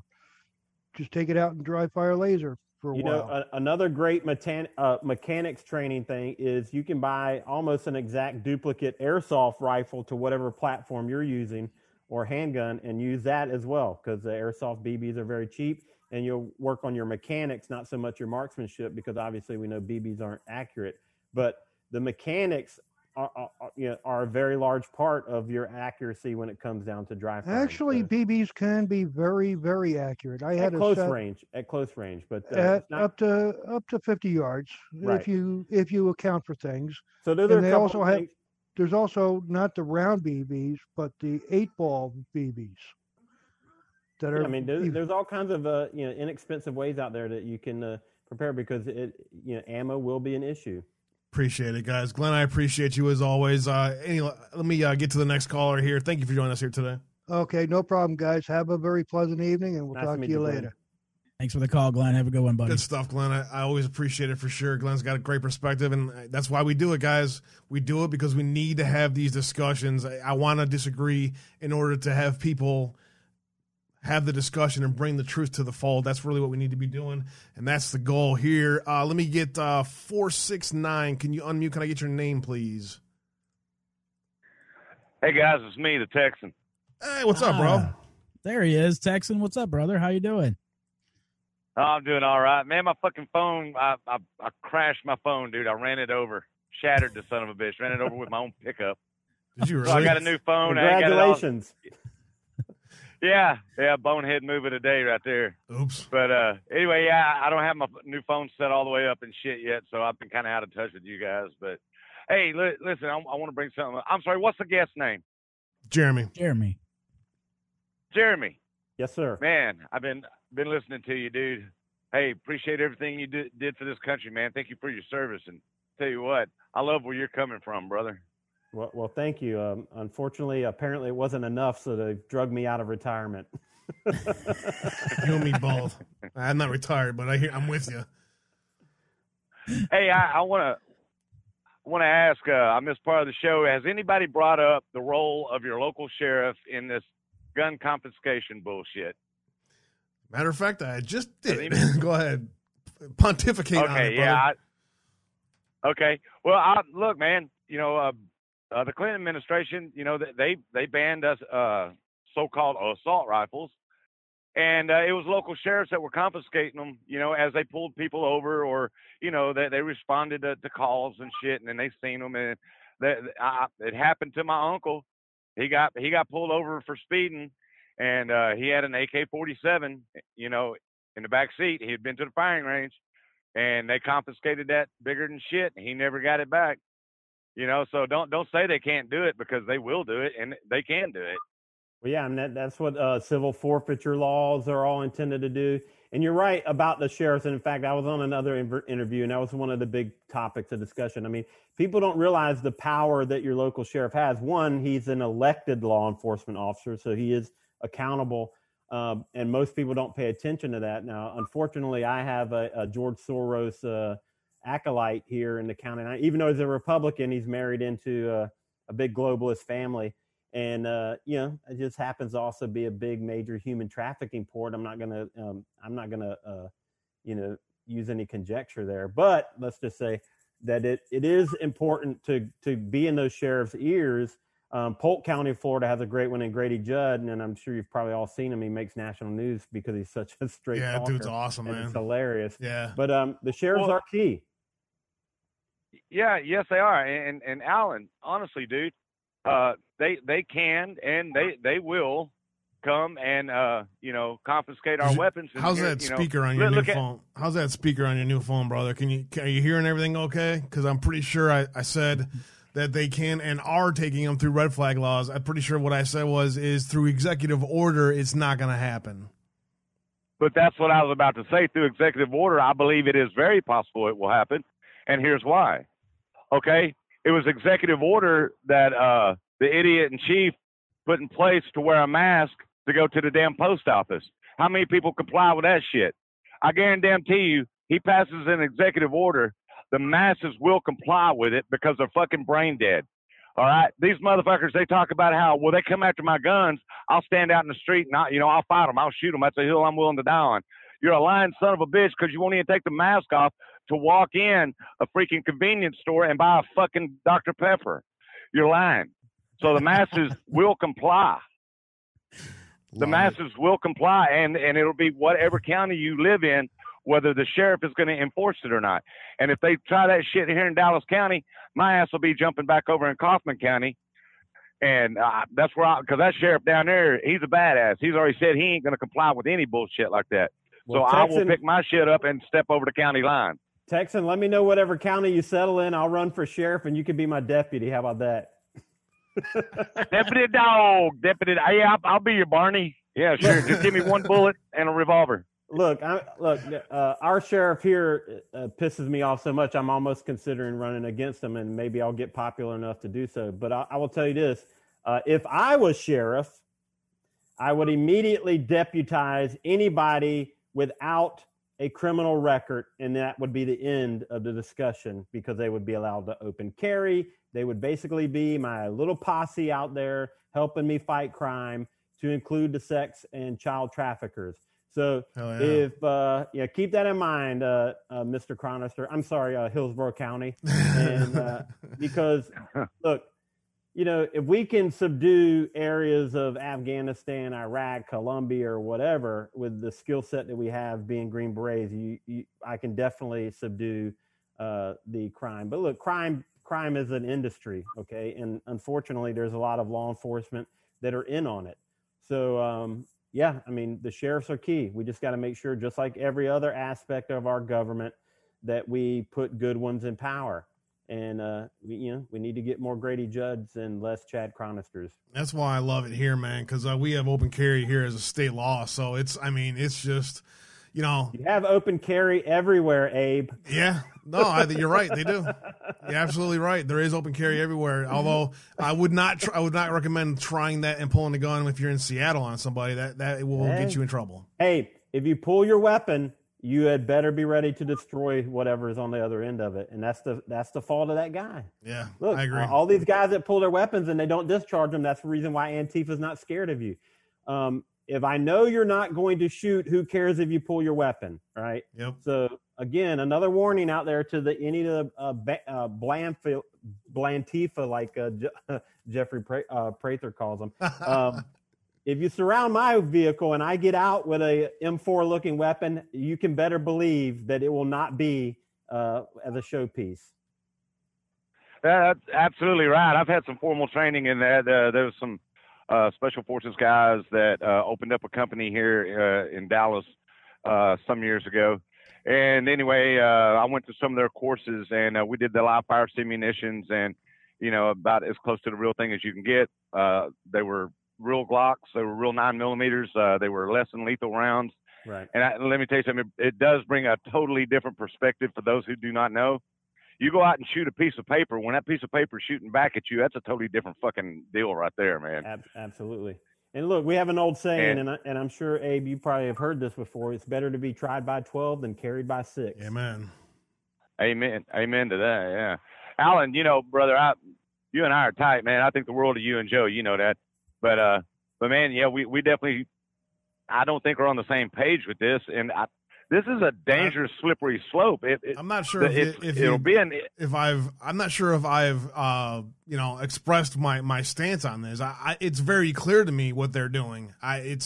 What they're doing is they're going after ammo. They're going after red flag laws in the states. They're doing everything they can at the state level to get legislation to get put in. Again, I see it's clear to me that they're going after guns. I do not deny that. My only statement is the president of the United States cannot put unconstitutional laws in to take your guns. It's not going to happen.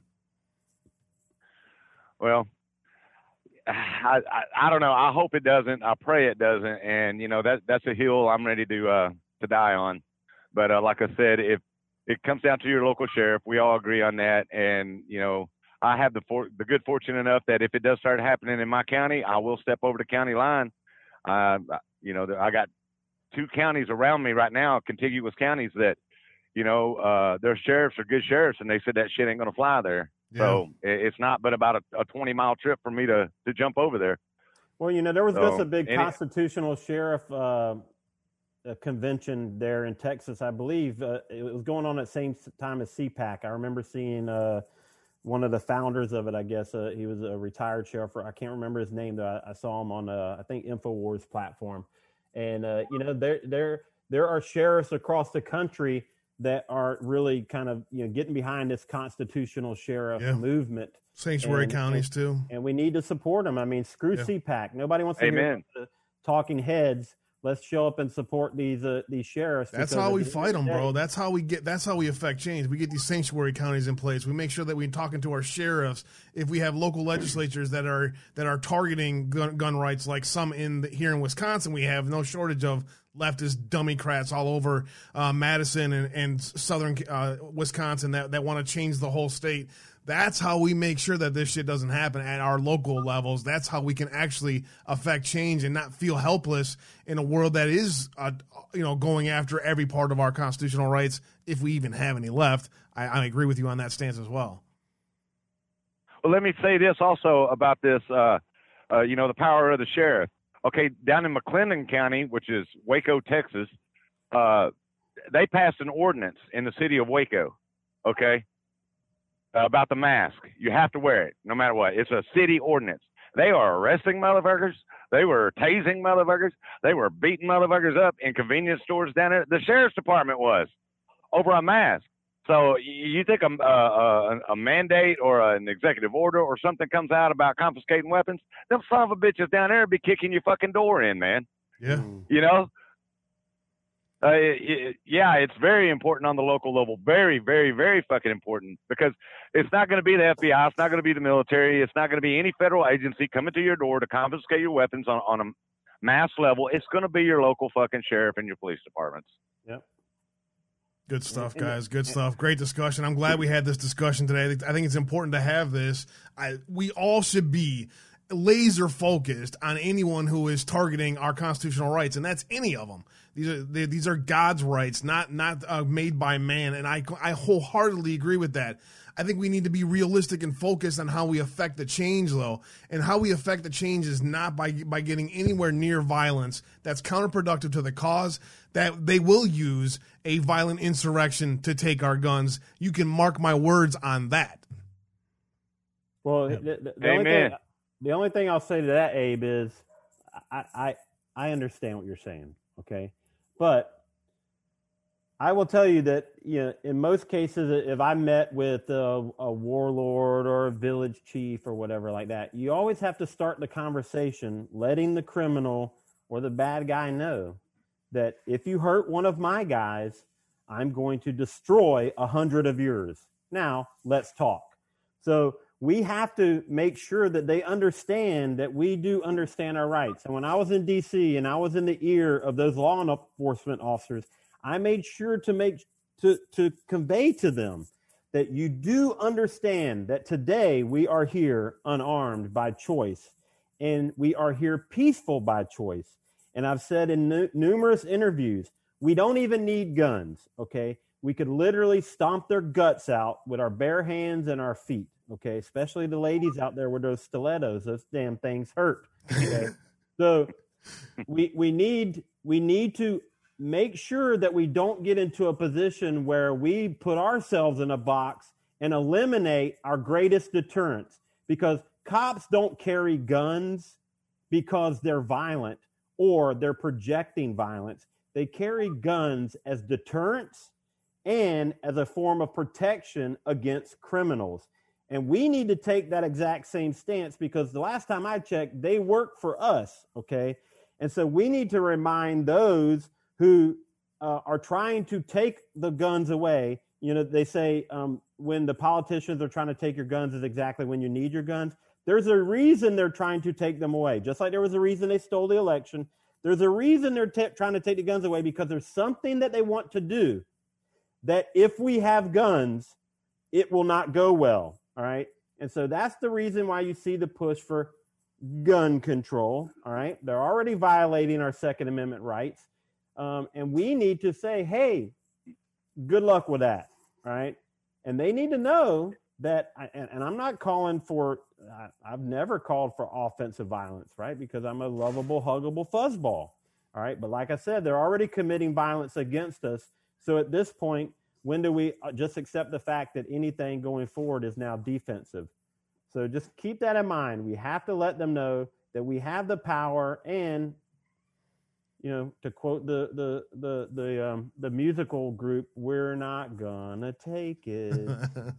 Love it, man. It's a great discussion. I'll tell you what. I just want to add to this, and I'll jump off here, Abe. Yeah, go ahead, bro.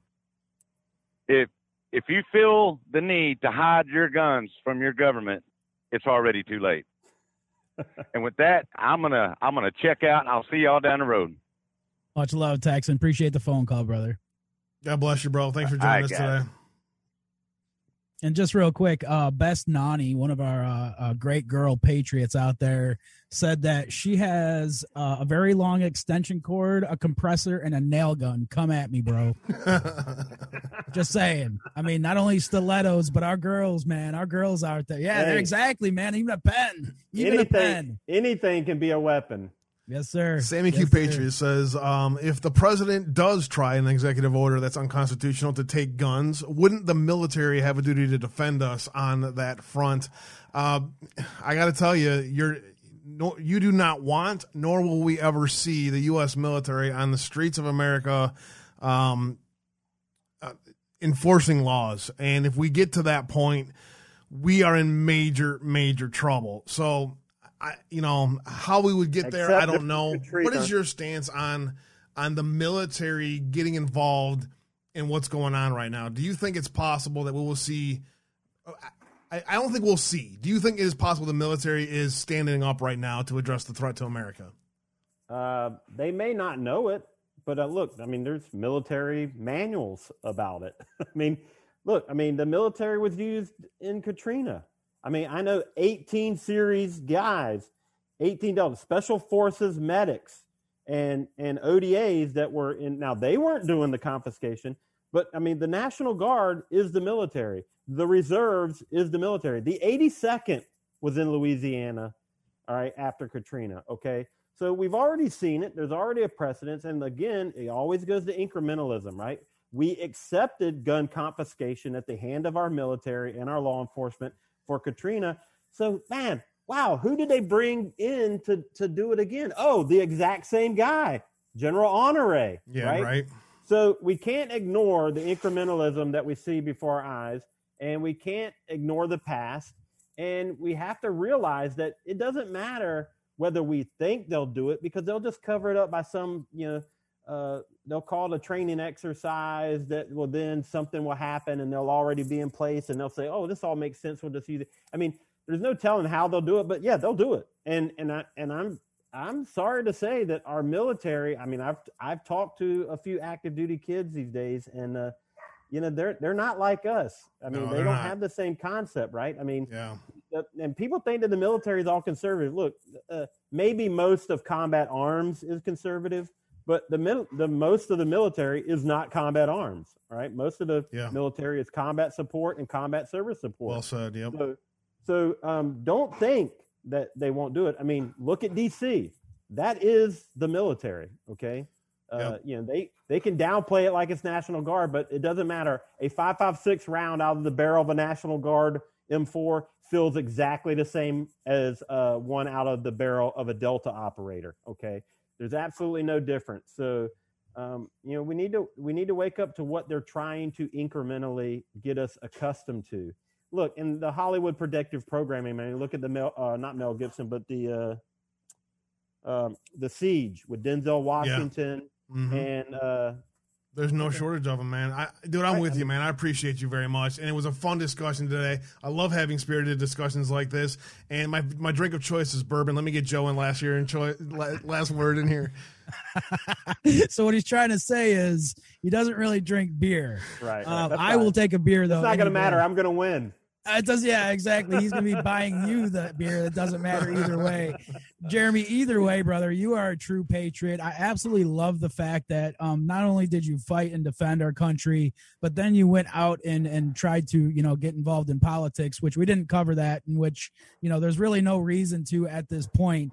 I just love everything that you stand for. Just real quick question of the flag in the background upside down. Could you explain that to the folks out there, please, real quick? Yes, for those of you who don't know flag etiquette or flag protocol, an upside-down flag is actually the official signal of distress. All right, it's not a form of disrespect, no matter how stupid the Antifa and BLM people are. They disrespect it by simply having their belief. But I fly all of our flags upside down, our front yard, our RV, and it is a conversation starter with other patriots or even just lay people that are out there that don't understand. It gives you an opportunity to actually have them approach you, because see, once they approach you, well, then whatever you say is merely in response to their question. And so it does start the conversation, but more importantly, it signals to America that we are a nation in distress. And like I've already said, and I will go on record, the Republic has fallen. Right? Read through your Constitution and ask yourself how many things are being violated on a daily basis. Your First, your Second, your Fourth, your Fifth, your Sixth Amendment rights. The 10th Amendment is right out the window. Yep. And so yeah, I mean, that's what it is. And what I really wish it was a signal for my girlfriend to not do the dishes during interviews every single time.